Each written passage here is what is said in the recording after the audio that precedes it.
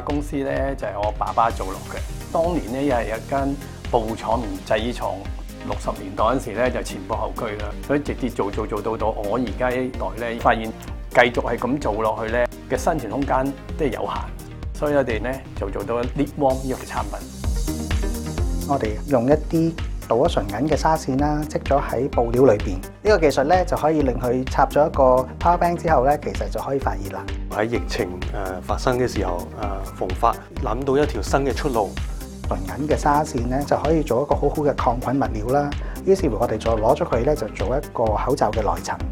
咁外層咧用緊羊毛嘅布啦，咁所以我哋有一個可以抗飛沫嘅口罩啦，都可以做一個抗菌啦。咁我都知道馮發都 join 咗我哋 T-Box 去升級轉型啦。我哋以前咧就淨係做起一件貨品就已經完咗一個工作㗎啦。而家我哋要諗緊究竟我哋要點樣宣傳呢件事啦？我哋點樣接觸個買家啦？要點樣運貨過去啦？咁正 T-Box 可能俾咗好多唔同嘅資訊啦，亦都有好多轉介啦。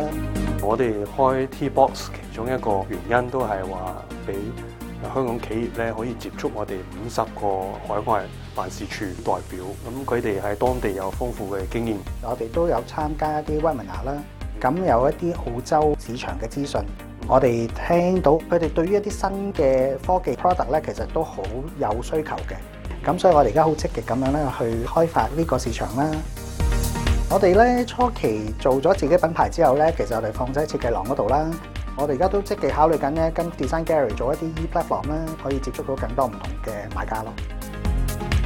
好似我哋咁啦，呢啲中小企，其實我哋都好需要咧 T-Box 呢啲升級轉型嘅服務啦。咁可以點醒我哋啦，做好多唔同嘅嘢啦，亦都因應咁艱難嘅時候咧，去做一啲升級轉型，去繼續面對將來咯。